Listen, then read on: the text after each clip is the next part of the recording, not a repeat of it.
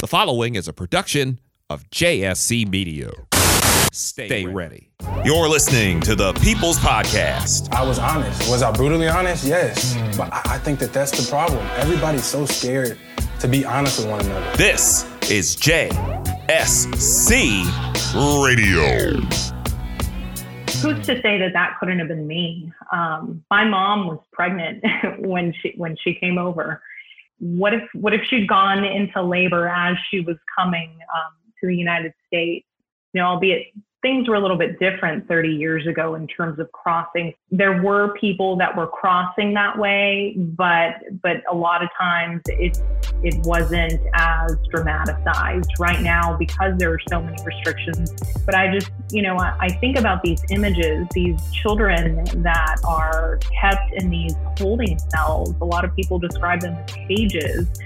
It's been difficult to see your people like that. And you mentioned somewhat the parallels to the Black community. A Black person is constantly seeing their people being brutalized. So I think same thing, brown people, we're seeing our people brutalized, and it's hard. You're listening to the People's Podcast. This is JSC Radio. Ladies and gentlemen, boys and girls, children of all ages. Hey now, my name is J. Scott Smith, and this is the 114th episode of the People's Podcast. This is JSC Radio, better known as J. Scott Confidential, coming to you not from my bathroom, but from the JSC Radio studio / office. The main thing is I'm not sitting on my toilet doing this thing right now. How the hell is everyone doing? Welcome once again, my friends, to the podcast that never ends, but occasionally we'll take a hiatus, but we'll always keep it 100% real with you. I want to thank each and every one of you who supported every episode of this show, including the special ones, including the last one that you heard from 2 weeks ago.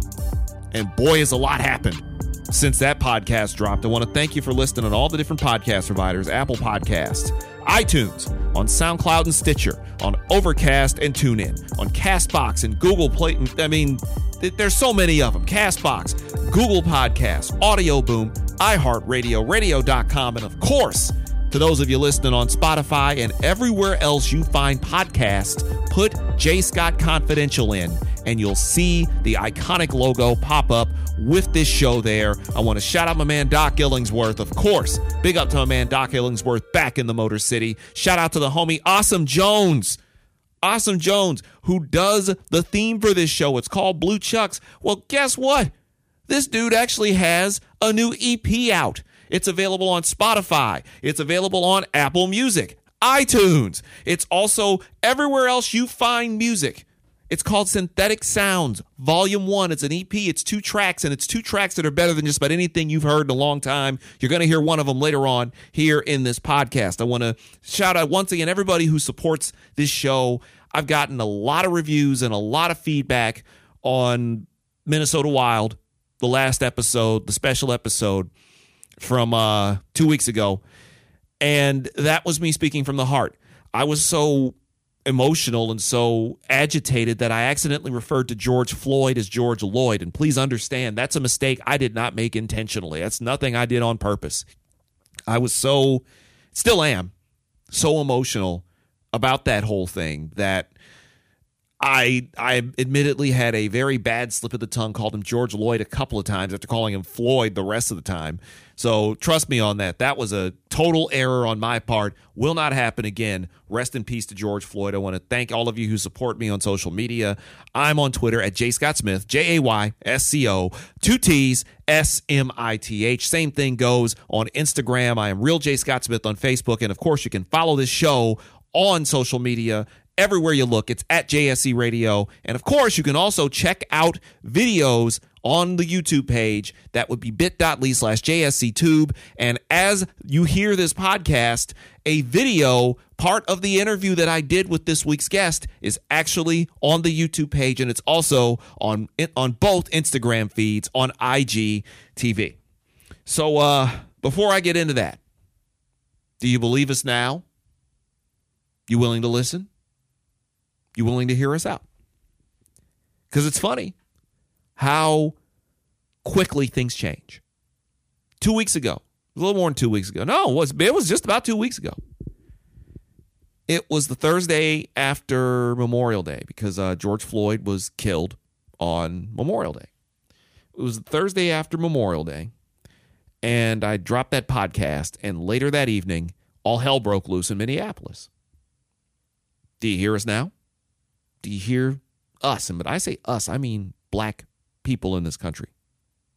No disrespect to brown people. My guest, lovely brown woman, one of the sweetest people you'll ever meet, but she's got a story too. But I'm not disrespecting brown people. I'm not disrespecting Asians. Absolutely not. But being black in America, it's not fun. And people are starting to see that. I'm not somebody who's gung-ho about rioting. I'm not. Because I've seen what that can do to a city.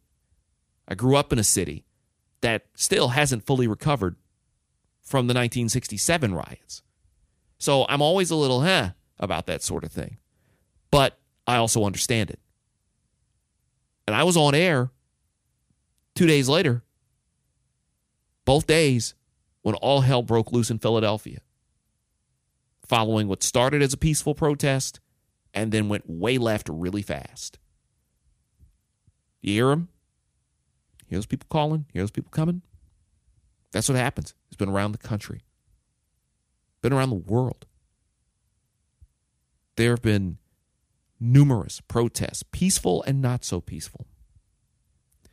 And the thing about dealing with race in America, and I talked about it a lot in that last episode I did, is that so much of this anger, so much of this rage has been boiling to the surface every few years. Like every quarter century or so, black people get fed the up. And things like this happen.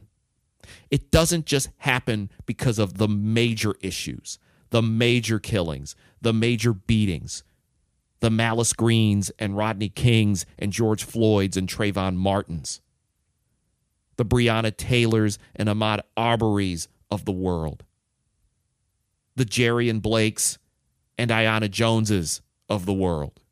I can go on. The Philando Castiles of the world. We can keep going. It's not just those. I mentioned it in the last episode. It's the microaggressions. It's the little shit. It's the little things that just bubble this to the surface. The microaggressions you deal with on a daily basis as a black man in this country or as a black woman in this country. I can't fully speak for what black women go through because I'm not a black woman. But you'd be a damn fool to say that you don't understand it, that they don't go through it too. Theirs is just slightly different.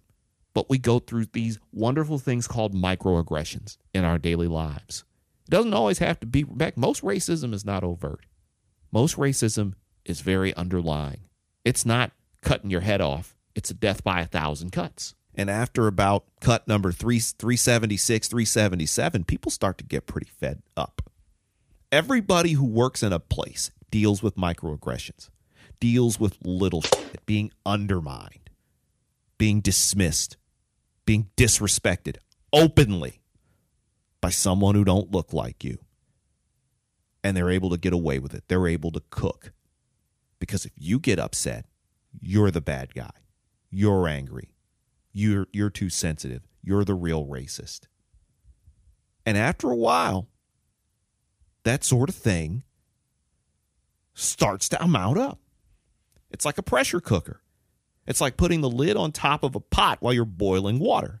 At a certain point, the pressure in that thing's going to build, and it's going to go boom. Pressure busts pipes, and the pipe burst in the last 2 weeks. When it comes to race relations in this country, I've been alive 40 years. I've been through a lot of shit. I've put up with a lot of things. I've dealt with microaggressions and macroaggressions. I have been told that I stole someone's job day one I'll say it. Screw it. Day one in Asbury, at the Asbury Park Press, a white woman looked me dead in the eye and said, "So this is the guy who stole this reporter's job." Way to make me feel welcome. I hadn't been in that building 10 minutes, and I knew what the score was. I've been cast as angry and mean and hard to work with. That's a good one. Aggressive is a good one. The fun part is that I'm none of those things, but those are all microaggressions. And some people don't understand how racist that is. I have white friends. I sound like those racists, like, I've got a black friend. I've got white friends. I've got Asian friends. I've got Latino friends. We all understand racism. But those of you who don't, if you make a genuine effort, if you make an honest, good faith effort to understand racism, and there are people who are willing to do that, I'll be happy to help you. I'm not here to teach you, but I'll help you once. I'm going to help you ass once, and that's it. You got one time. Because I feel that there does need to be a dialogue, and there does need to be an understanding. Because occasionally people don't get it, and they do mean well, and they just say something stupid and don't realize it. But in a lot of these cases, some of these people are just assholes. And that point needs to be made as well. That point needs to be put out and made abundantly clear, because we don't have time to deal with that. And as you have noticed in the last few weeks, we ain't got much patience. Even those of us who have patience ain't got patience. One last thing. So a lot of the youngsters, y'all mean well, the Gen Zs, the young millennials, y'all mean well. Y'all been out here protesting, putting the work in, and I respect that. I can't do it for multiple reasons. One of which being COVID, another being can't because of my job. I was actually on air broadcasting during this whole thing in Philadelphia. A lot of the young millennials and Gen Zers have taken to saying, we are not our ancestors. We are not our ancestors. You can get these hands. We are not our ancestors. Stop saying that shit. Full stop. No jokes. No funny ha-ha. Cut that shit out. It's disrespectful and it's stupid. My grandfather, Ezra Nelson, has long passed away.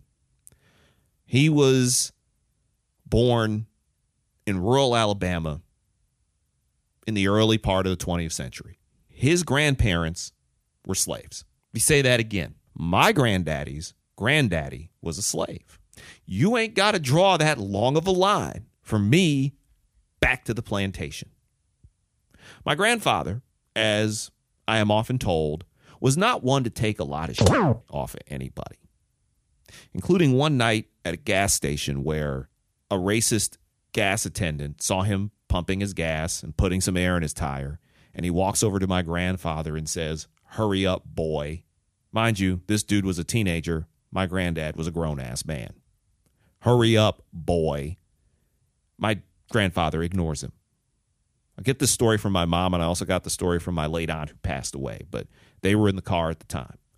And about the third time he says it, he reaches over, puts his foot on my grandfather and tries to push him along. And my granddaddy gets up, shoves him, gets right in his face and says, "The next time you put your foot on me will be the last time your foot touches anything. I don't give a damn who you are." Don't let the notion that elder black folks lived in Jim Crow, much tougher times than what we're dealing with now, even though it ain't too cool right now, that lived through Jim Crow, that lived through segregation, that lived through de jure segregation. Go ahead and Google that. That's your Google term for the week. De jure segregation. Who lived in that time period. If you dare to fix your face to say that those people were weak or were cowardly or they didn't fight back, this is coming from a generation where the second they don't get what they want, they stomp off and stay home and don't vote and don't participate and complain and whine. You're right. You're not our ancestors. Our ancestors had a set of balls on them. Our ancestors knew how to take L's and then keep fighting. Don't disrespect those who came before us, because without them, You ain't here. I ain't here. And the people who came before me aren't either. That just bothers me. And I wanted to get that out there. You ain't our ancestors. Maybe you need to get a little bit more like them, though. I got a great guest coming up. Her name is Leslie Rangel. I need to take a second to breathe. I need to get back into my yoga. I need to find ways to kind of calm this down. Leslie Rangel joins us next, coming to us from Austin, Texas. It's a great conversation, a great black and brown conversation, talking about how she is not simply a journalist, but she's also channeling her search for peace into a way to help others find theirs. She's coming up here on the 114th episode of the People's Podcast. This is J. Scott Confidential, better known as JSC Radio. We'll be back with Leslie Rangel after this. You're listening to the People's Podcast. I'm not going to be responsible for what happens next. This is JSC Radio.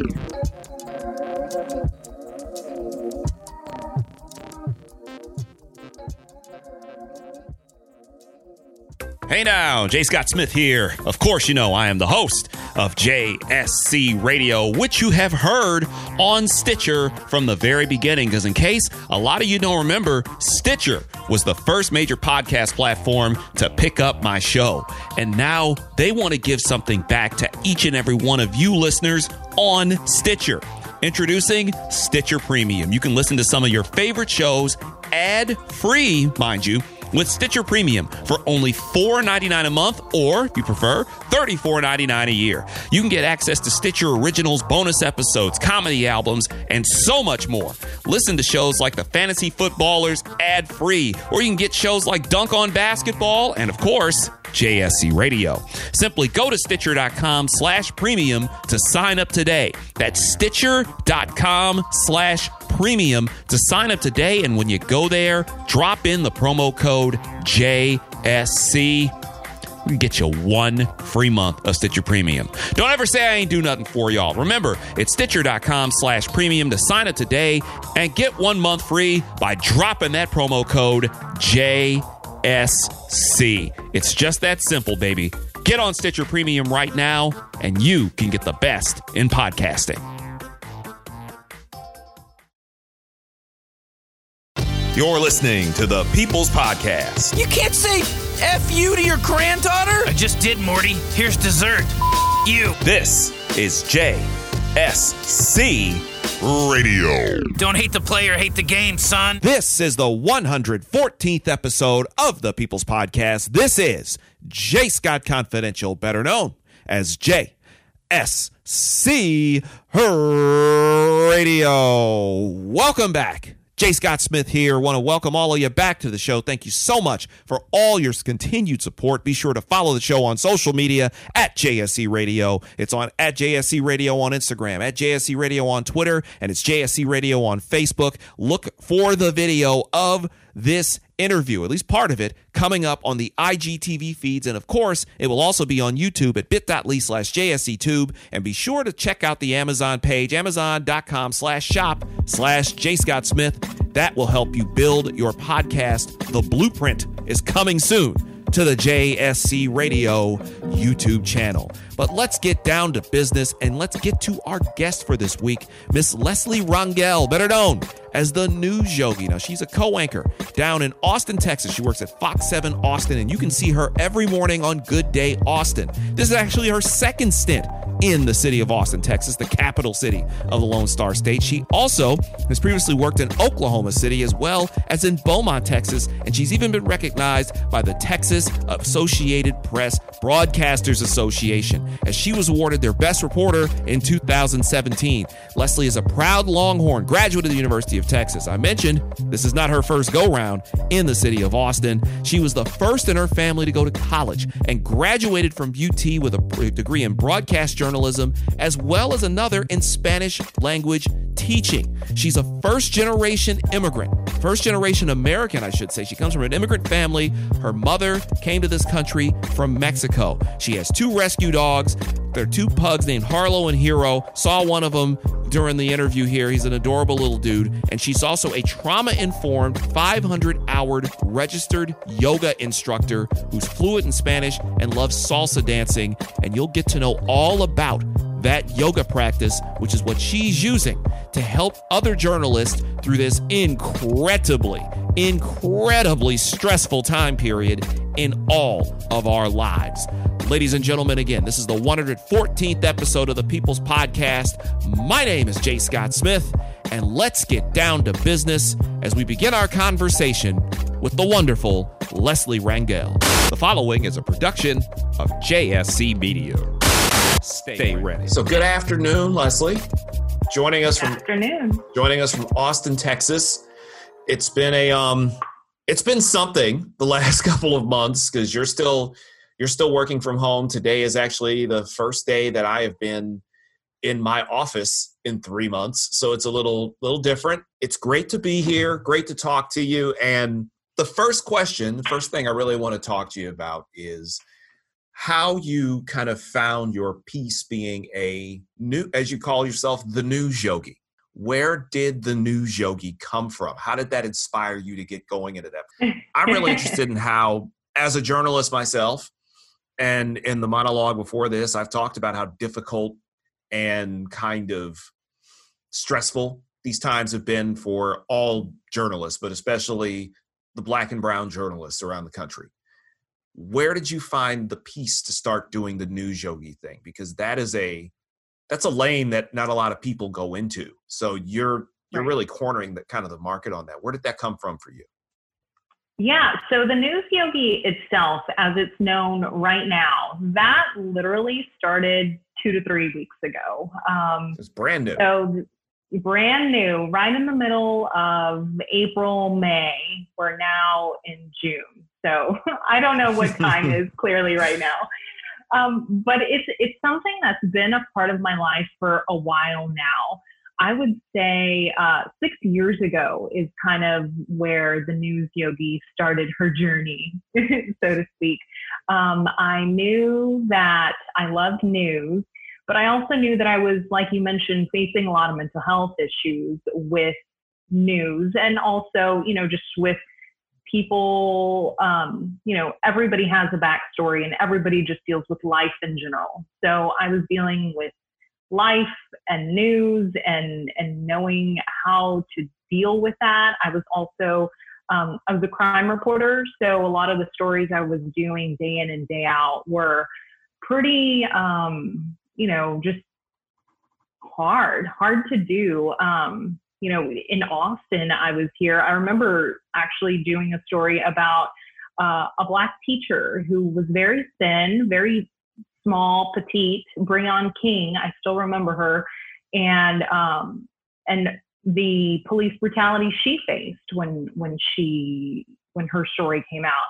And so images like that, and just dealing with being out on breaking news and having to talk to people literally on their worst days when they've lost loved ones to murders and crime and things like that. It was just like, whoa, how do I deal with this? How do I deal with this? And how do I deal with the fact that, I'm working with my own set of traumas from, just growing up in life.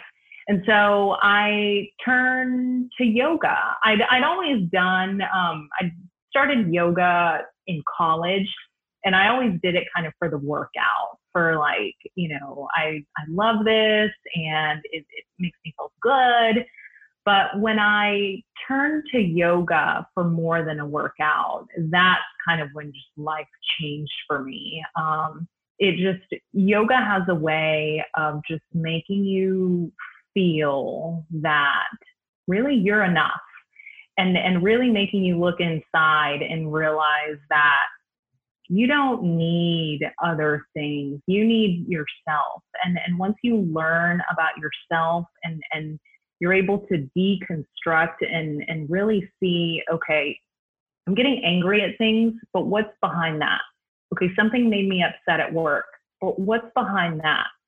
Okay, if something made me upset at work, is it because I'm feeling like someone is making me feel less. Okay, what's behind that?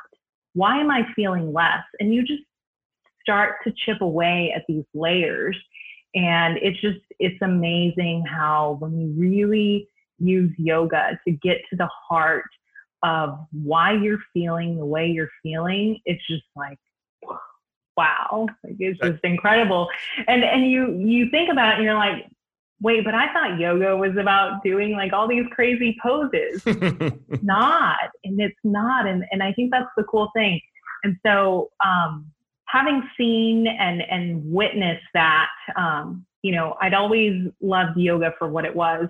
And then of course, right now, 2020, this pandemic, this uprising in demanding for racial justice has just exploded a lot of things for a lot of people. In the yoga world, we would say it's waking people up. It's unveiling everything that's happening.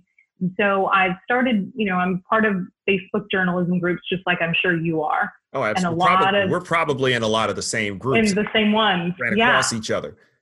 Yeah. And I've seen people saying, how do I deal with this? I can't sleep.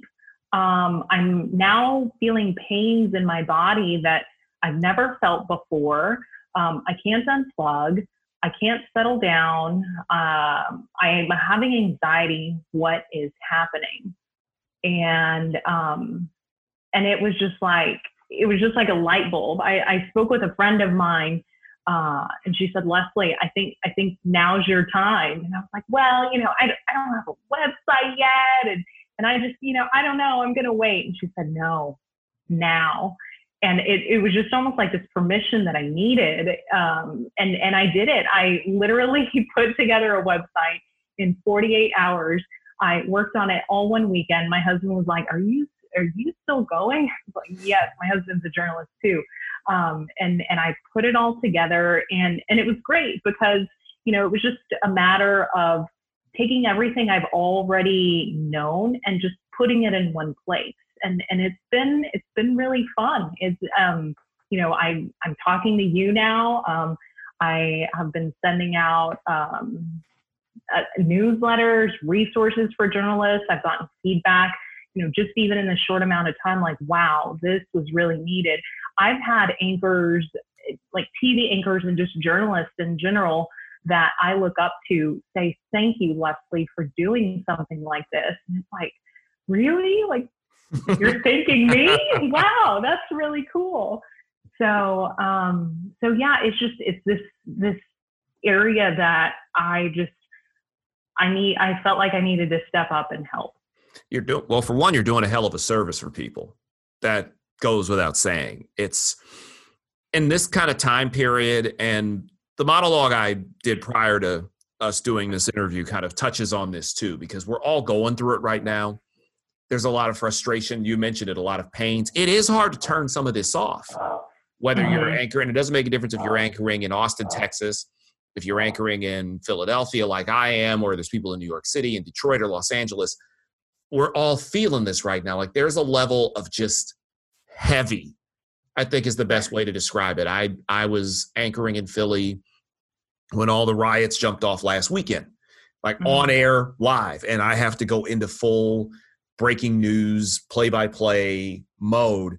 And I wasn't really mentally good until maybe last Thursday, perhaps, because I had we were hitting it pretty hard. And this is a tough time for us. I know people are like, oh, poor media or whatever. They don't really understand what we deal with. No matter if you're a newspaper, TV, radio, whatever, you deal with it. For you mentioned that you were dealing with at some point some sort of mental health issues too from dealing with this. What was that like for you? What were you dealing with? I was dealing, I think, same thing with some of that anxiety and really not being able to turn it off. I did not get a diagnosis because, it's no secret that when you're coming up through the journalism ranks, like you don't make money. And so for me, I could not afford a $90 counseling session for 1 hour. And then, with the promise of, okay, that's one, but you got to come in later next week. And, that wasn't something that was available to me at the time. And so I knew that something was happening. I would find myself angry or just really sad, not fulfilled at work, sometimes not even wanting to go to work. In fact, when I was, earlier I mentioned being the crime reporter. When I was working at that station, I applied to jobs outside of news. I was like, I am done with this. I am done with news. You've had it by that point. I can't. Yeah. And it felt just really daunting, really heavy. And I remember even just sending an application, and I was like, oh, I got excited because I was like, there's a light. I'm getting out. And that job didn't happen. And so then you come back and you're like, well, why are people not hiring me outside of news? Maybe I'm just stuck in news. And I kind of just took that as, along with my yoga practices that I was doing, I was like, okay, there's something here. I'm a spiritual believer. And so I believe that, whether it's God or, the universe or whatever you believe in, I feel like everything is just supposed to happen the way it's supposed to happen. And for me, I was just trying to figure out, how do I take this frustration that I'm feeling and how do I learn a lesson from it? And so my lesson from it was, okay, I'm dealing with a lot of stuff mentally. What is my lesson to learn here? And so that's when I, again, started digging back through and trying to figure out, okay, where's this anxiety coming from? Okay, where's this stress coming from? And it all boiled down to, I just don't think I was feeling confident in myself, whether that was my own fault, whether it was, maybe my managers weren't giving me support. Maybe it was a combination of all the things. Because we've all worked in toxic newsrooms and let's be honest, managers have a lot on their plates and they could always, help and support a little bit extra. And so I really started digging into, why am I feeling the way I'm feeling and how am I going to help myself get out of that? And so I continued and dug and through yoga, figuring out, okay, I don't believe in myself. How do I build that up? How do I start to believe in myself? And, again, yoga has it's just helped me so much. People always say, oh, I don't want to do yoga because I'm not flexible. And it's like, well, think about it this way. You don't start anything because you're already an expert at it. You're not going to pick up a guitar and, play like a genius, Exactly. It's like, you're not going to, I always use sports as an example. You're not going to pick up a baseball bat and hit 350. You've got to work yourself up to it. You've got to learn how to hit, just like you got to learn how to play guitar. You have to learn how to edit audio. Everything comes in gradual stages. And so, I just baby steps. And I was able to build up the confidence that I needed. I was able to, realize that I am enough and I don't need anybody else. Just like, we are our own people. And I think learning that lesson, really that self-confidence and knowing that you're enough. And as a journalist, your voice matters. That was another thing is, I was at a station where there were a lot of journalists who were winning, awards and they were doing great things. And I was like, where do I fit into that puzzle? Like, how do I get that? And we all have a different voice as journalists. I may not be, the journalist that people will go to for city council budget stories. But you come to me and ask me for a story on race relations and police. And I'm like, yes, that's my beat. That's what I've done. That's what I know. Let's do this. And so everybody has a lane, has a voice. And if you're not great at one thing, that's okay. Either work at it or see where else you can find your voice to tell a story. So where did you initially find your voice to tell stories? Because kind of get a little bit of, and also let's get a little bit of your background here. You're working in Austin, Texas, state capital of Texas. you're born and raised in Texas, but you're not from Austin. You're from Dallas, Texas. Yeah. What was the first time you really felt like the storyteller in you was there? That, because everybody has that moment when they kind of realize, like, hey, I can kind of do this journalist thing, or I'm really curious. What was the first time you realized that journalism could be your thing and storytelling is your thing? Well, I think in terms of knowing that I wanted to do journalism, I think for me, my storytelling voice didn't happen really until my first professional job in journalism.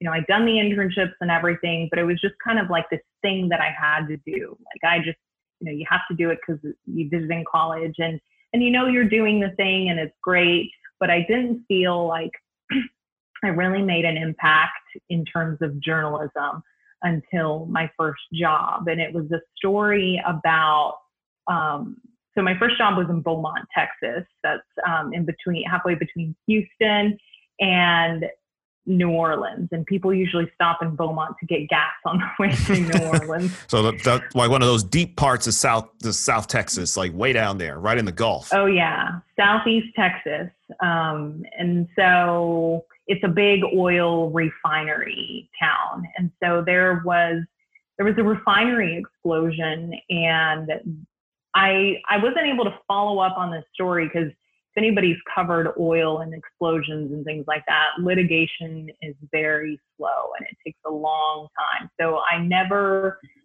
followed. By the time my contract had come up to move, the story was still ongoing. I should go back and look to see what happened. But there was some sort of negligence, and there was an explosion, and there were several workers that were injured inside this oil refinery plant. And I remember speaking to one of the mothers of the workers, and I'm still connected with her on Facebook to this day. Her name is Deborah Lee Creekmore. And every single day since that explosion, she still writes to her son on Facebook. Her son passed. But during that time, you know, we told the story of this happened, and I kept in touch with her as, you know, her son got flown down to Houston to the burn hospital, Shriners Hospital down there, and just telling her story and hearing her say, just to thank me for being able to share her story so people could know what had happened inside of that refinery plant, and the oil executives in this case weren't being very forthcoming with information to the families. They were, they were not being very transparent with what was going on. And she said, I know it's kind of like a David versus Goliath thing, but she said, by you just sharing what's happening with my son, it just means the world to me. And I remember telling that story, and it was just so like, wow, okay, like this is what journalism is about sharing those stories when people's lives are at stake and big money doesn't want to talk.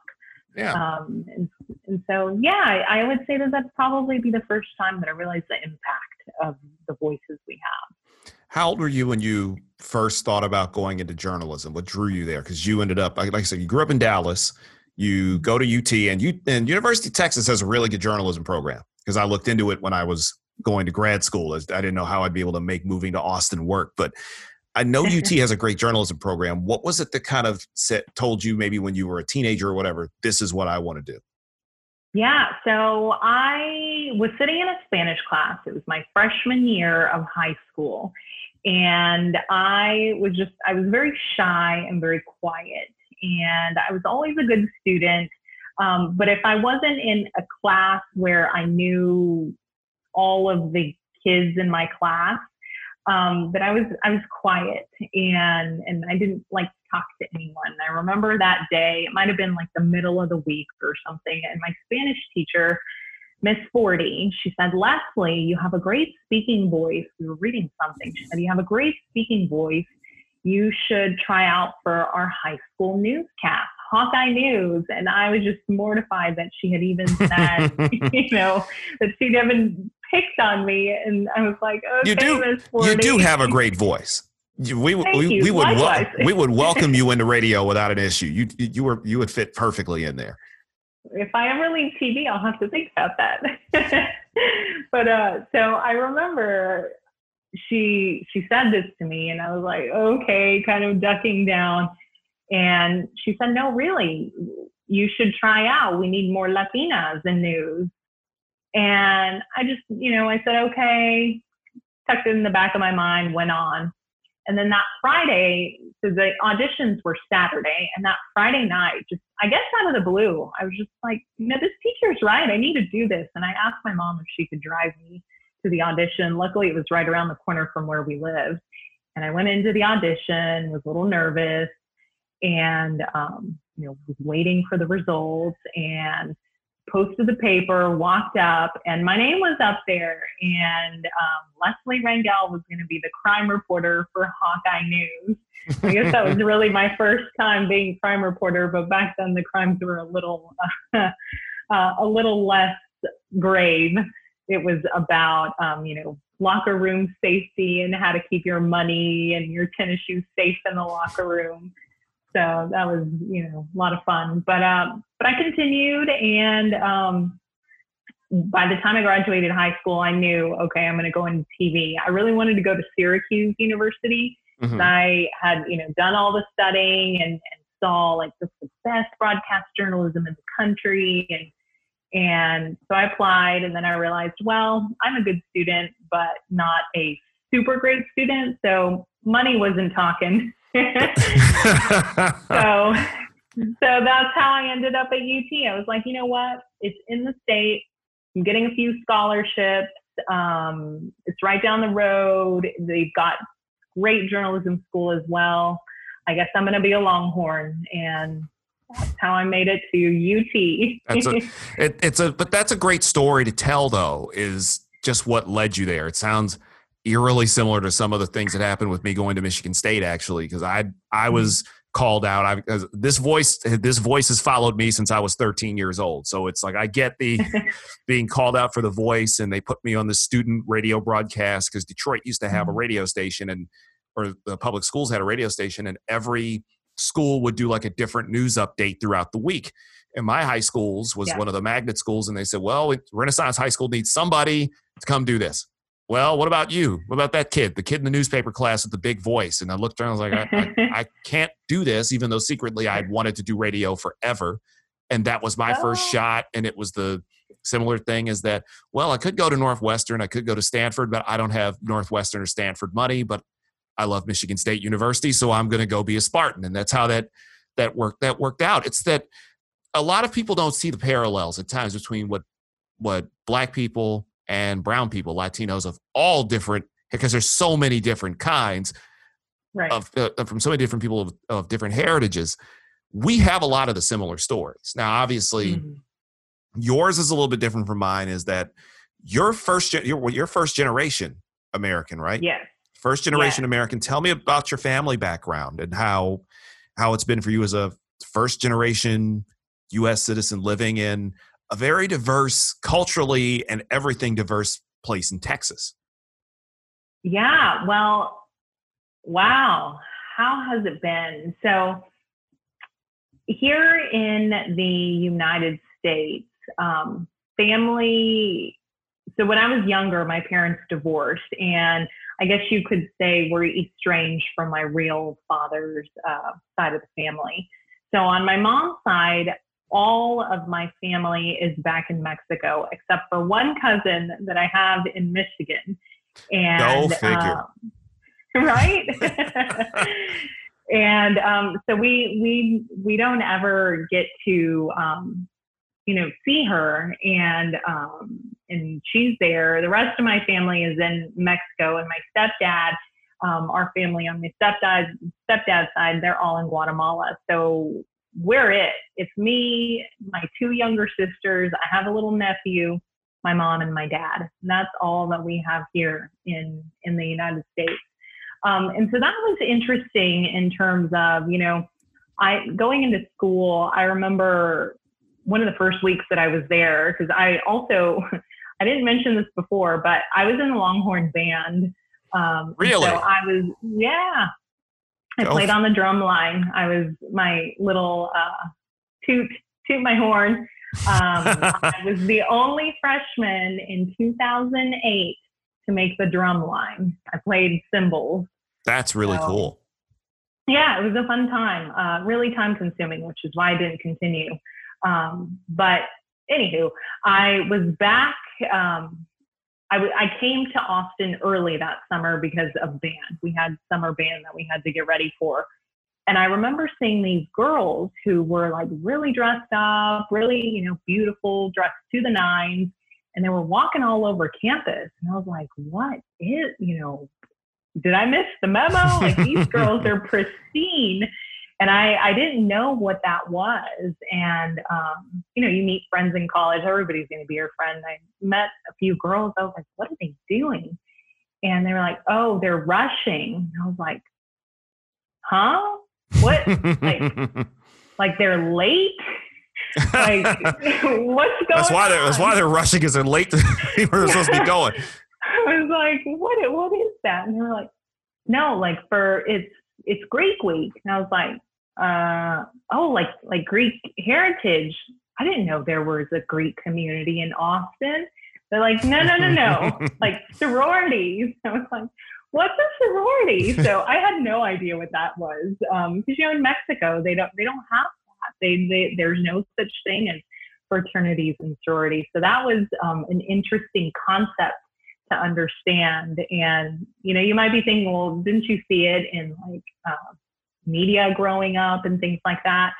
Well, growing up, as the oldest, you take on a lot of responsibilities as the oldest, especially if you're in an immigrant family, and especially if it's Mexican American.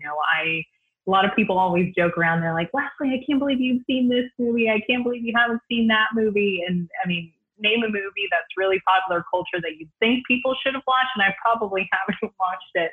And so I always like to inadvertently give little jabs at people, and I'm like, no, I didn't watch it because as a 9-year-old, I was cooking dinner and making sure my sisters were doing homework because my mom was working 3 jobs. So sometimes then they feel awkward. They're like, oh, but I mean, I just make a joke out of it.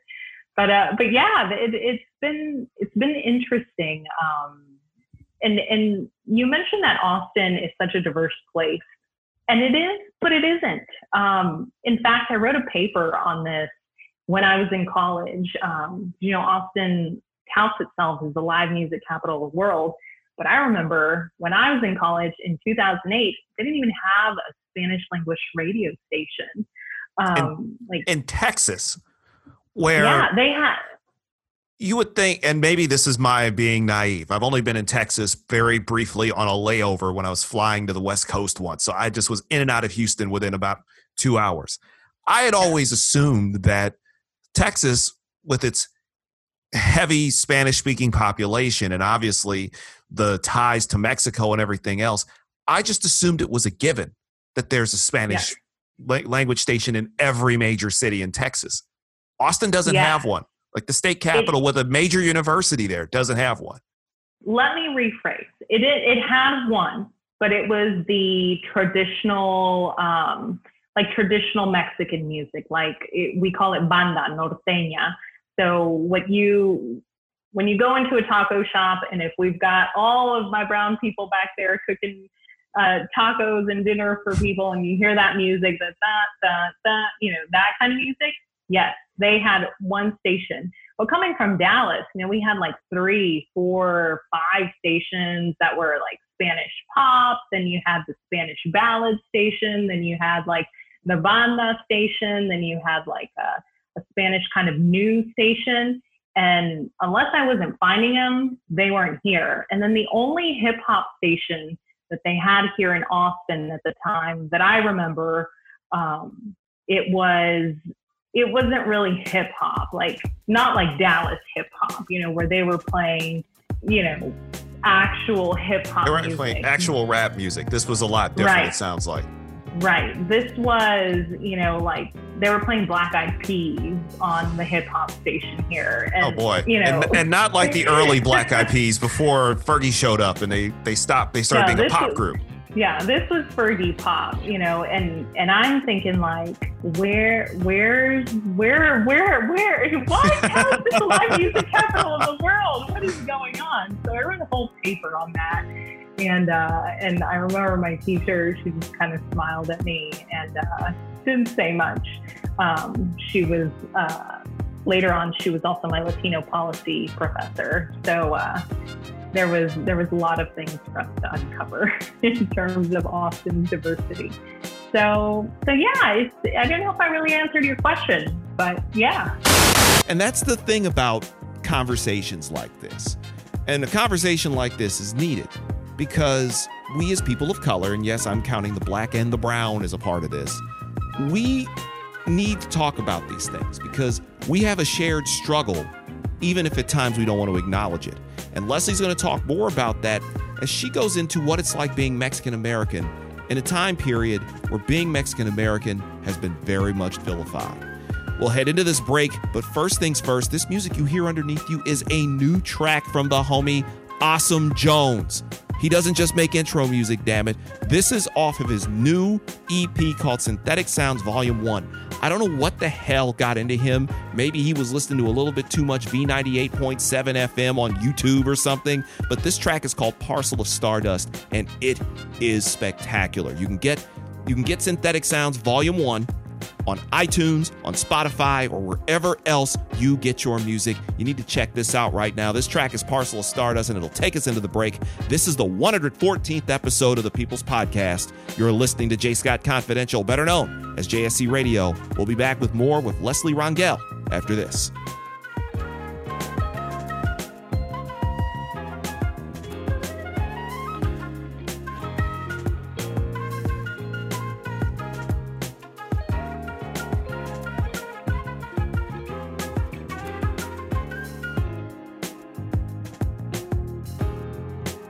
You're listening to the People's Podcast. So put that in your pipe and smoke it. This is JSC Radio.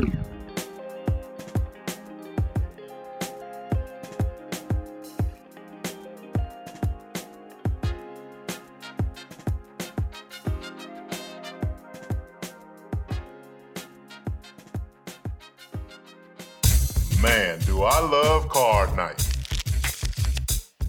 You ready, boys? You got a king? Go, fish dad. Oh, come on. This is WWE superstar Titus O'Neil. It only takes a moment to make a moment. Take time to be a dad today. Learn more at 877-4DAD-411 or visit fatherhood.gov. Brought to you by the U.S. Department of Health and Human Services and the Ad Council. You're listening to the People's Podcast. This is JSC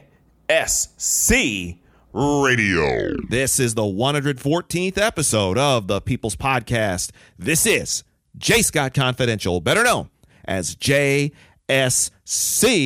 Radio. Welcome back. J. Scott Smith here. Once again, thanking y'all for supporting this show and everything that we do here. Of course, you hear the sounds of my man's Doc Illingsworth coming over your shoulder as we're going into this next part of this interview. Again, I want to thank each and every one of y'all who support us on the social medias. I'm on Twitter at JScottSmith, JAYSCO, 2 T's, SMITH. Same thing goes for Instagram, Real J. Scott Smith on Facebook, and we're JSC Radio across the board on social media. Be sure to drop a follow and show some support and some love to everybody who comes through on this show. We'll have Leslie's info coming up at the end of this thing, but let's get back into this.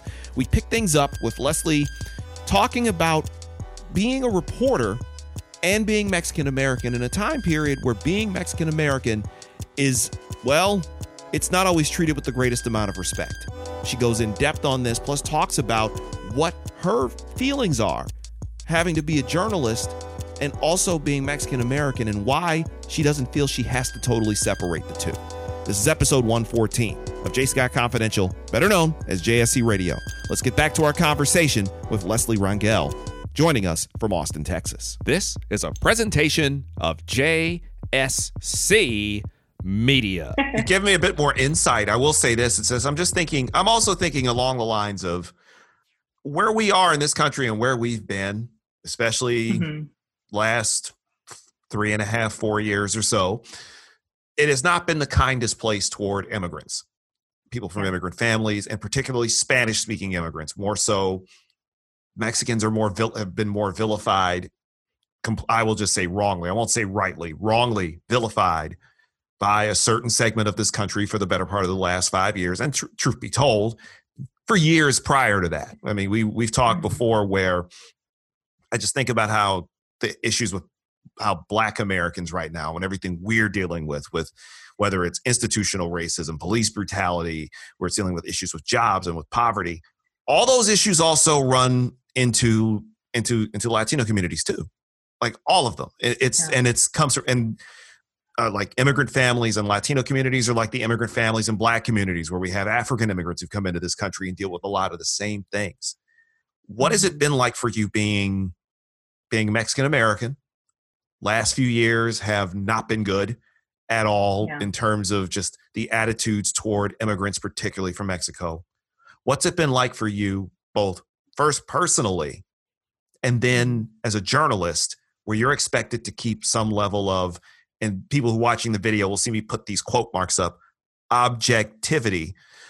I talked about that in the monologue too, but it's the idea of you having to be objective despite the fact that you see everything that's happening and experience it firsthand. Yeah. I think personally, it's been difficult, regardless of what political standings, politics aside, just looking basically at humanity. It's been difficult, even with the border crisis. I think both Republicans and Democrats both recognize that there is a crisis at the border, and a lot of people want to help solve that issue, however, you think it needs to be solved. But seeing those images of, children, it even, makes me emotional now thinking about those because, who's to say that couldn't have been me? My mom was pregnant when she came over, and by chance, who knows what that timeline would have been? Who knows? What if she'd gone into labor as she was coming to the United States? Albeit things were a little bit different 30 years ago in terms of crossing. So you didn't see, there were people that were crossing that way, but a lot of times it wasn't as dramatized. Right now, because there are so many restrictions, is why you see people crossing that way. And my mom has since become a United States citizen, and she's very proud of that. But I just, I think about these images, these children that are kept in these holding cells. A lot of people describe them as cages. It's been difficult to see your people like that. And you mentioned somewhat the parallels to the Black community. A Black person is constantly seeing their people being brutalized. And so I think the parallel there is same thing. Brown people, we're seeing our people brutalized, and it's hard. It's hard to be able to separate yourself from that as a journalist. And then, that kind of segues perfect into how you separate it as a journalist. It's hard. And I think that's why even more so I've been able to hold on to yoga and what it has done for me, because you're not allowed to say one way or another. A lot of times now social media has become this outlet of I feel something and I am going to write it on social media so everyone can know how I feel. we're not afforded the same opportunities as journalists because, I mean, that's what naturally comes when we sign up to be journalists. You don't give an opinion one way or another. You give the facts and that's what you give. And so in a lot of ways, and I've seen articles starting to come up on that. I shared a New York Times article that said, younger journalists are basically saying enough. You cannot separate your human experience from what you're reporting. And exactly. I think that's really cool. And I think it's really powerful. And I'm really on board with that. I know I haven't been in the industry for 20 years like some folks. I'm not a super veteran journalist, but I am coming up on 10 years in the industry. And I mean, I still remember at my first job where gay marriage was going through the Supreme Court. And I remember my manager saying, well, you're not going to find anybody in town that's gay that's going to be able to talk to you on camera. They're not going to talk to you. They're not going to talk to you about being gay. And I still remember I found a hair salon owner and he talked to me about being gay and what gay marriage would mean to him. And I remember coming back to my managers like a huge grin, being like, I did it. Found someone who's gay in Southeast Texas, and here's the story.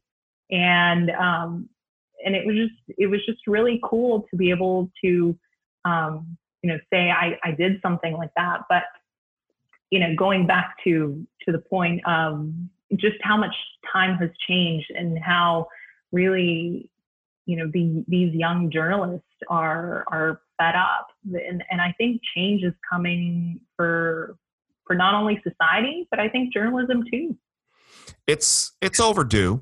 I mean, I haven't exactly been silent about that, and I've had my issues with it, and I'm not considered a quote young journalist. I've been in radio 15 years. I've been in media for more than 20, which is crazy considering I'm only 40 years old. But it's like I've seen a lot and I've been through a lot, and I think the thing that has really become evident, especially in the last few weeks with everything else that's gone on, is this idea that if you are Black or brown, you are disqualified from talking about race because you are quote unquote biased, which I've always found a very bizarre line of thinking. And honestly, it's a sort of a racist line of thinking because it's saying, okay, I can't talk about my own community because you suddenly don't trust my ethics. But yet that same benchmark isn't used for everybody else. You're not telling women, you're not allowed to cover women's issues because you're biased, or you're not, it makes no sense. And I guess as young journalists, there is a change coming because I've always felt that not only can we not be biased, we can tell stories with much more nuance because we get certain things. I mean, like I can tell a story from a Black perspective, or I can explain the Black perspective to other people and they get it more. You could tell the story so much more of the Mexican experience, a Mexican immigrant family's experience than I could. I could ask all the questions in the world and I can get the most rudimentary or basic idea and really add detail to it. But you can come from so many different angles that most people can't think of. And I don't think people really get when they try to limit journalists of color, whether you're Black or brown or Asian, when they try to limit that, they're missing so much when they try to shut you out of that sort of thing. And I know that especially like I mentioned, last couple of years, I know there's so much insight I'm sure you added to certain conversations because you can see that from not just the lens of a reporter, but you can actually explain why certain things are done and why people are coming to this country in that way, or what is it like for them, or what the conditions were that caused them to leave. Everything. You can get that more so than just some random Johnny-come-lately who gets just parachutes into a story and has to start from square one. Most people have to start from first base. You're already at second base ahead of everybody else because you get it ahead of time. And I don't think people quite understand that now. Or maybe they're starting to understand it because people are starting to be a whole hell of a lot more vocal about it. Yeah, I think so. I mean, even just, we have these stories, for example, and it's now more widely known, but when they were first coming up of like, immigrants why aren't they calling the police? Like if they need help, like they need to call the police. And I remember, having these discussions like why aren't they calling the police? Something's wrong. You call the police. Well, first of all, if you look back at what's happening in Latin American countries, in Mexico, in Guatemala, in Honduras, everything, police there, the level of corruption that they face is just incredible. You could get pulled over for a speeding ticket, and oftentimes you just, hand the officer some money and you're on your way. If you try to pull something like that here in the United States, you're probably going to jail. We already know what happens to black men during traffic stops in the United States, even without reaching for money. Jeez. And yeah. I've heard some of the stories about the police forces, the federales in Mexico and things of that nature, where it's like, depending on the state that you're in Mexico, the police are maybe even worse than some of the criminals down there. Right. Yeah, absolutely. So you've got that. Then you've got this idea, with, just basically being deported, this maybe misunderstanding in the Latino community, that there are local jurisdictions, and then there are the county jurisdictions, and then, there are troopers. So it's just like we've had so many levels of what a police officer or law enforcement can be.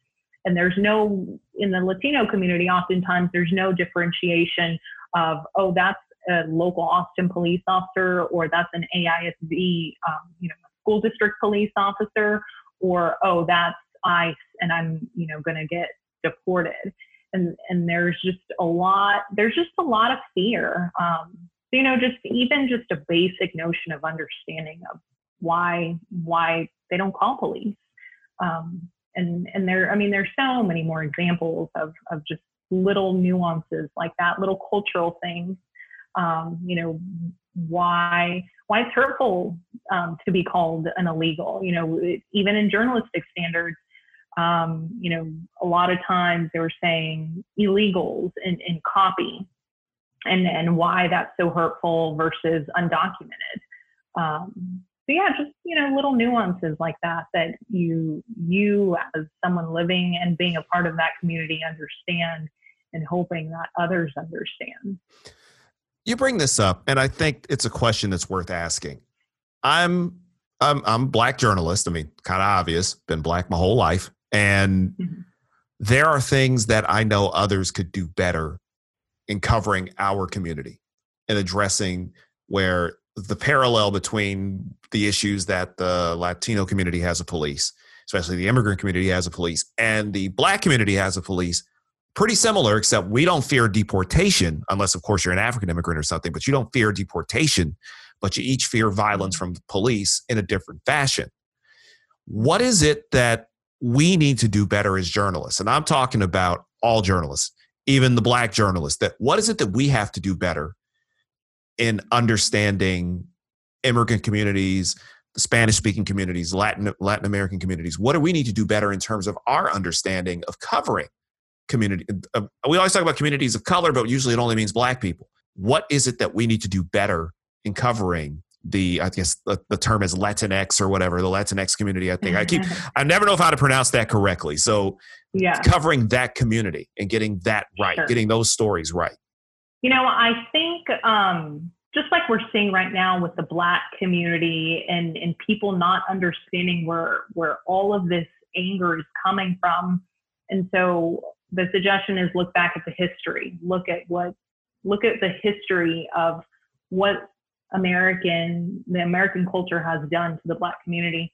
I would say the same thing for the Latino community. I think just even having a basic understanding of why people are flocking to the United States.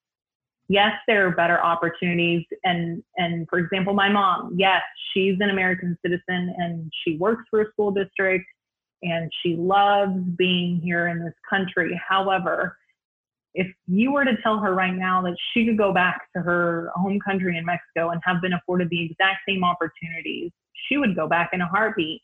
Heck, I wasn't raised in Mexico, but to a certain extent, I, still think like, oh, what would that be like to actually have family, to be able to go, visit my cousin or visit an uncle visit my grandma, just things that I think are really taken for granted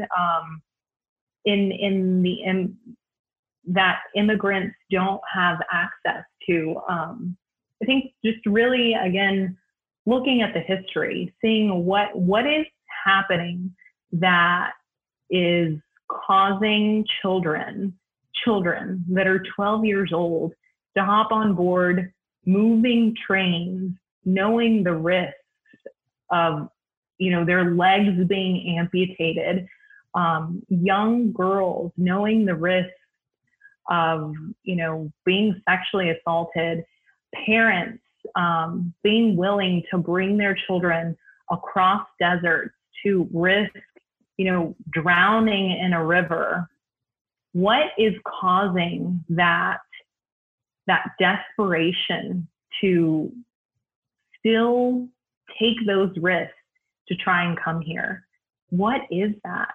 And I think when you begin to dig and learn about what's behind that, I think it gives you just a basic understanding and compassion of why it's happening, and to maybe understand, just even more on a compassionate level, to be able to understand why the things are happening.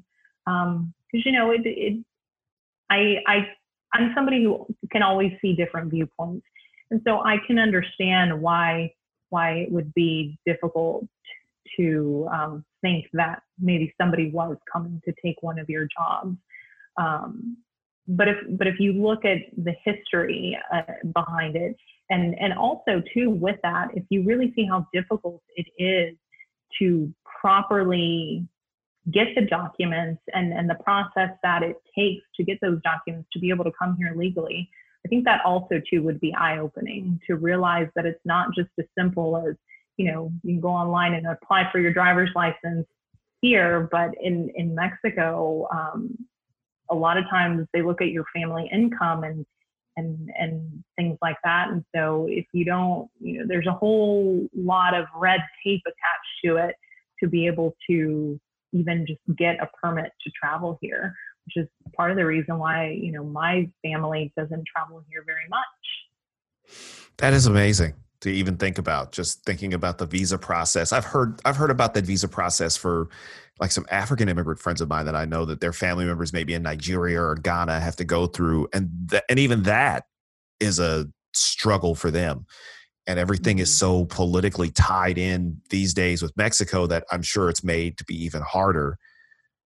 When you think about all this, we almost go back to the original question I asked at the very start of this conversation about you being the news yogi and being in yoga. You're not just simply someone who does a few yoga poses. You've been certified to teach this. And this is like a second thing for you. In time periods like this, I know the phrase has been overused. These are unprecedented times. If I hear that phrase one more time, I'm going to smash my head into a wall. But it's just like this time period, these last really 3.5 months has been so crazy. What would you suggest to people, especially those of us in this practice, whether you're TV, radio, print, whatever? What would you suggest for us if we're trying to release some of this? Because it's heavy. This is a weight we carry. This is before the stuff with George Floyd and Ahmaud Arbery and everything else. This is a heavy weight we carry anyway. How would you recommend a journalist who's been putting in a lot of hours, irregular hours, really covering some heavy things? What would you say to someone who's like, what can I do to kind of help ease some of this pressure and some of this stress that I've got on me? Yeah, I think first of all, I know it's hard. It's been hard for me, but you've got to unplug. You've got to realize that, yes, the sky is falling, but yes, we can unplug for a moment from the sky falling right now. Phones nowadays, they've got the do not disturb, use it. And some people may have the misconception of like, oh, but I'm a journalist and I have to know what's going on and blah, blah, blah. But if you work, you work in a newsroom and there are days where other reporters are on call. There are days where it's not your on-call weekend. And if it's not your on-call weekend, use that, take it. Be with family. Just being with loved ones. And I say family, you know, if you don't have family, be with friends, anybody out there who you can just spend some time with. And also, I meditate every single night. And it's how I can sleep, really. And I think just the power of meditation, a lot of people will sometimes think like meditating, and you probably have this image of like someone sitting in the middle of a room, you know, with the mudra, eyes closed, you're sitting up straight. But that doesn't all, you know, meditation can present itself in many ways. You know, just getting your mind off of this constant coverage. Meditating can be just taking a walk outside and really noticing nature, like going outside and looking at a tree, like just look at it and just be curious and notice. And, you know, sometimes it's cool, you know, if it's a really big tree, you know, think about how long that tree has been there, how many years. So that's, you know, that's one way. Another way is by doing things that we're not experts in. So I love cooking, and I am not an expert in it, but I love it and I enjoy it. You know, just finding little ways to really unplug. I would also say, you know, if you can working out is always a great thing, you know, endorphins, make you happy. and then, you know, again, I go back to yoga, because yoga is just different in terms of what it does for your inner self. If that makes sense. It's not about like, oh, can I touch my toes? Can I not? It's more about just finding and knowing that you have the power within, to know that things are going to be okay. And a lot of times, I think that's what just people in general constantly are searching for. Like, I need someone to tell me it's going to be okay. I need, you know, if you look inside, all you really need is yourself. You just need yourself to say, you know what, you're doing enough.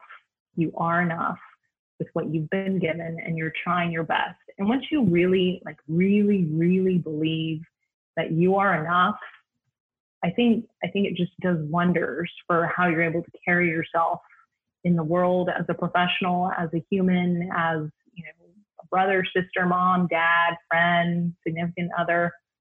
Because there's just nothing like knowing and really believing that. What was it like for you getting certified to do yoga?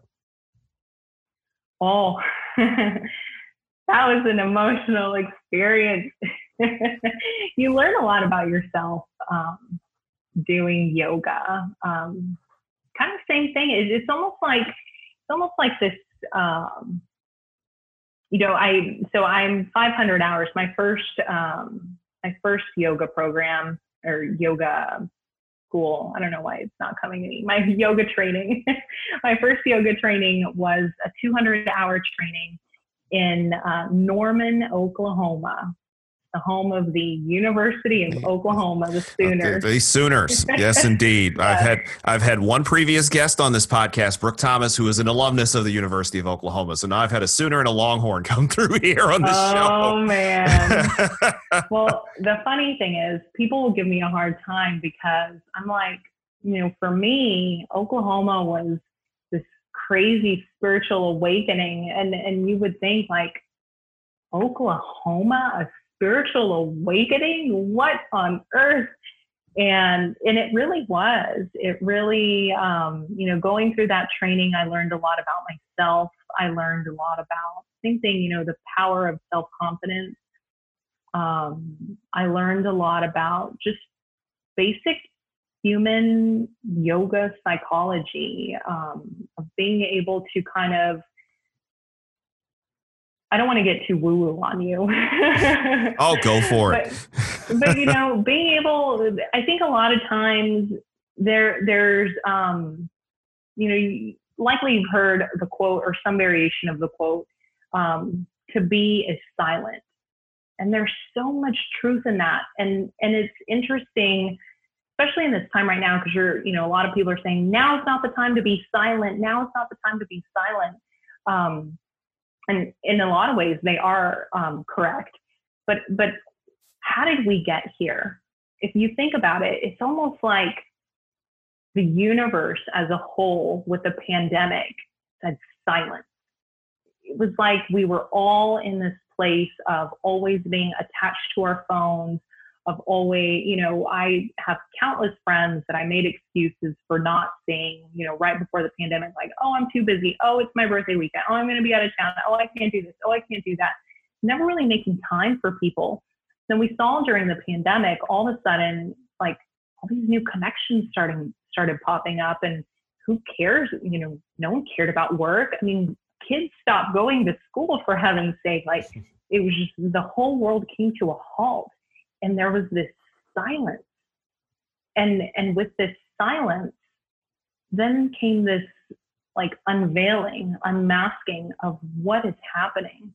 And people started to pay attention to that. And I believe, now it's probably why so many people right now are paying attention to what's happening, because we were forced to be silent. And now, then, okay, yeah, now is not the time to be silent. It's like, okay, we went through that and here we are. And so in a lot of ways, kind of what yoga teaches you, it teaches you to be with yourself. It teaches you to be with your breath. And to be in that silence, and to, like me, I figured out, okay, I was getting frustrated and burnt out with work and angry and upset. And there was all this chatter, like just mental chatter, news, the constant news chatter. And when I did yoga, it was just like, okay, I have to be silent and really pay attention to why I'm feeling this way. What are these things that are coming up, and what's at the root of that? And then when I found out, it was like, oh, okay, now I know. And so, yeah, it's just kind of this unveiling of what's happening in your life. What are we doing as people? How are we living our lives? And ultimately, it made me a better journalist. It made me really stop kind of chasing like the stress of, I don't have a story idea. It made me really focus on what are the problems happening in humanity that we need to tell as storytellers. And if I'm, looking at a city council agenda, okay, I'm no longer looking at it as like anxiety. Oh my God, when am I going to turn? I'm looking at it as like, what here are the problems that we need to address, that we as storytellers can help tell. So. And how to be able to convey them. You have such a peaceful vibe to you.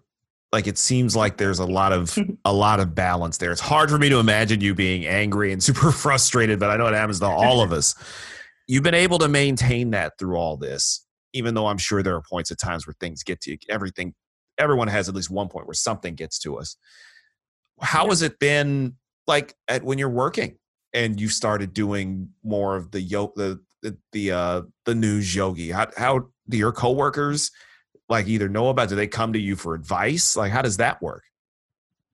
They haven't come to me for too much advice. We've been in this COVID-19. So right now my newsroom is still not all together. We are, a lot of us are working from home.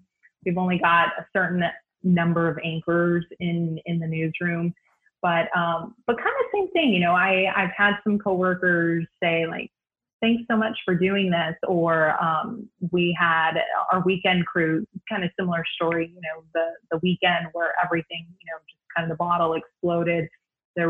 We had some younger journalists who were covering, and this was their first, instance of covering a breaking news situation like this.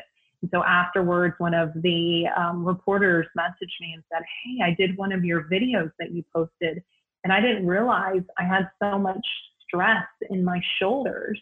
And it kind of goes to the fact of like, to be silent, you don't realize things until you really start to pay attention, or until it's built up so much that you're like, what's going on? And so I think, that's been really cool to just hear people notice these things in their bodies when they may not have otherwise. Maybe she wouldn't have realized, and she would have kept going and going and going, and eventually, that stress is there. And so how is that accumulating in your body?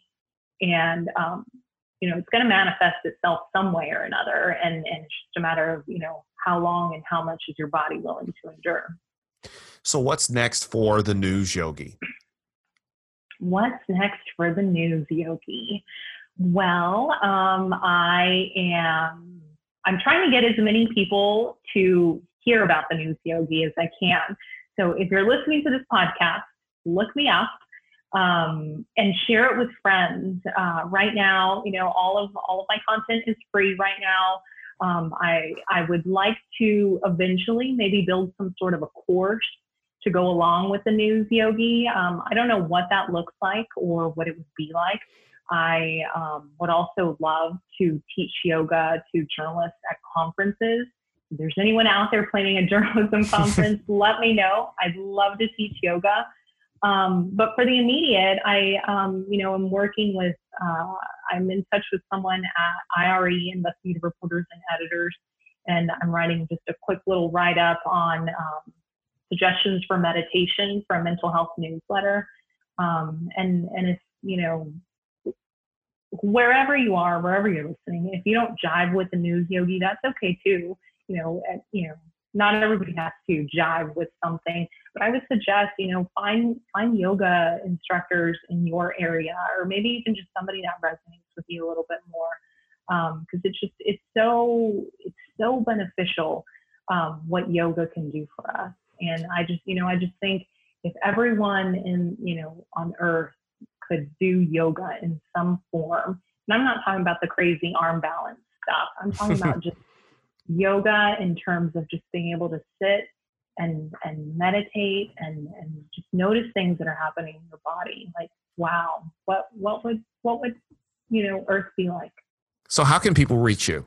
Yeah, and get to see more of what you're doing? Yeah, I'm at the News Yogi. That's on Facebook, Instagram. The News Yogi doesn't have a Twitter yet. I don't know if she'll have a Twitter. We'll see. But she has a YouTube, Facebook, and Instagram at the News Yogi. Or you could just email me at thenewsyogi@gmail.com. Newsyogi@gmail.com. And what I'll also do is I will create a Bitly link for your YouTube and put that in the description of this podcast to make sure people can go directly to it. Because I checked out a couple of your videos. At one point in time, I used to go to a lot more yoga classes. Obviously, can't do that at all now because of COVID. But if you're able to do that, even if it's at home, even for a few minutes, it's really needed and it's really necessary, because we all got to have a little bit of peace, at least something, at least to relieve some of the stress there.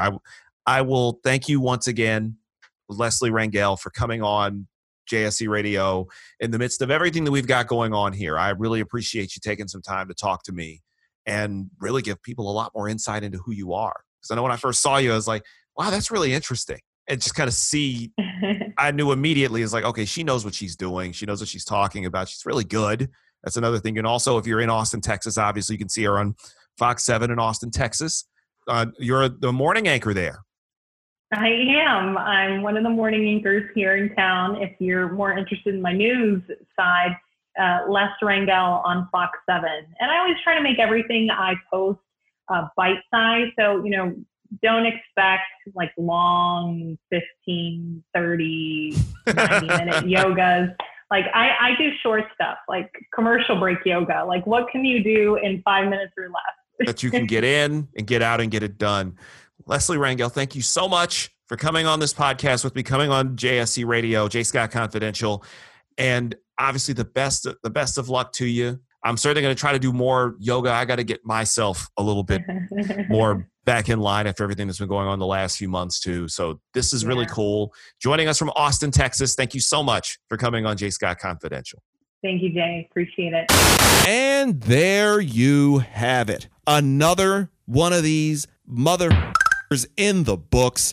Thank you so much, Leslie Rangel, for coming on this podcast, joining us. Remember, you can follow her on social media at The News Yogi. She's also The News Yogi on Instagram. And I have a link to her YouTube page in the description. It's bit.ly/newsyogitube. Again, bit.ly/newsyogitube. Tell her that J. Scott Smith sent you ass. Now, before we go, right before I started recording this, in the midst of everything else, because all these companies that have been just dropping pretty much all these statements about how they're against racism, they're anti-racist, they hate racism and everything else. One organization that had come under fire the last couple of days was NASCAR. If you recall, in episode 94 of this podcast, we broadcast from the Daytona 500, the 2019 Daytona 500. And I spoke with Bubba Wallace, who came in second in 2018. Prior to last week's race, Bubba wore a shirt that said Black Lives Matter and I Can't Breathe. And after an interview, he said he would love to see the Confederate flag gone from NASCAR. I spoke with Steve Phelps, the president of NASCAR, when I was out there last year at the 500. And he said he's got to figure out a way to get rid of the Confederate flag without offending their longtime fans. Well, just prior to starting this recording, NASCAR banned the Confederate flag at all their events. Ain't that some that JSC Radio was on the forefront of some of that. Thank you so much for supporting the show. Thank you so much for everything. Episode 115 is going to be coming up in a couple of weeks.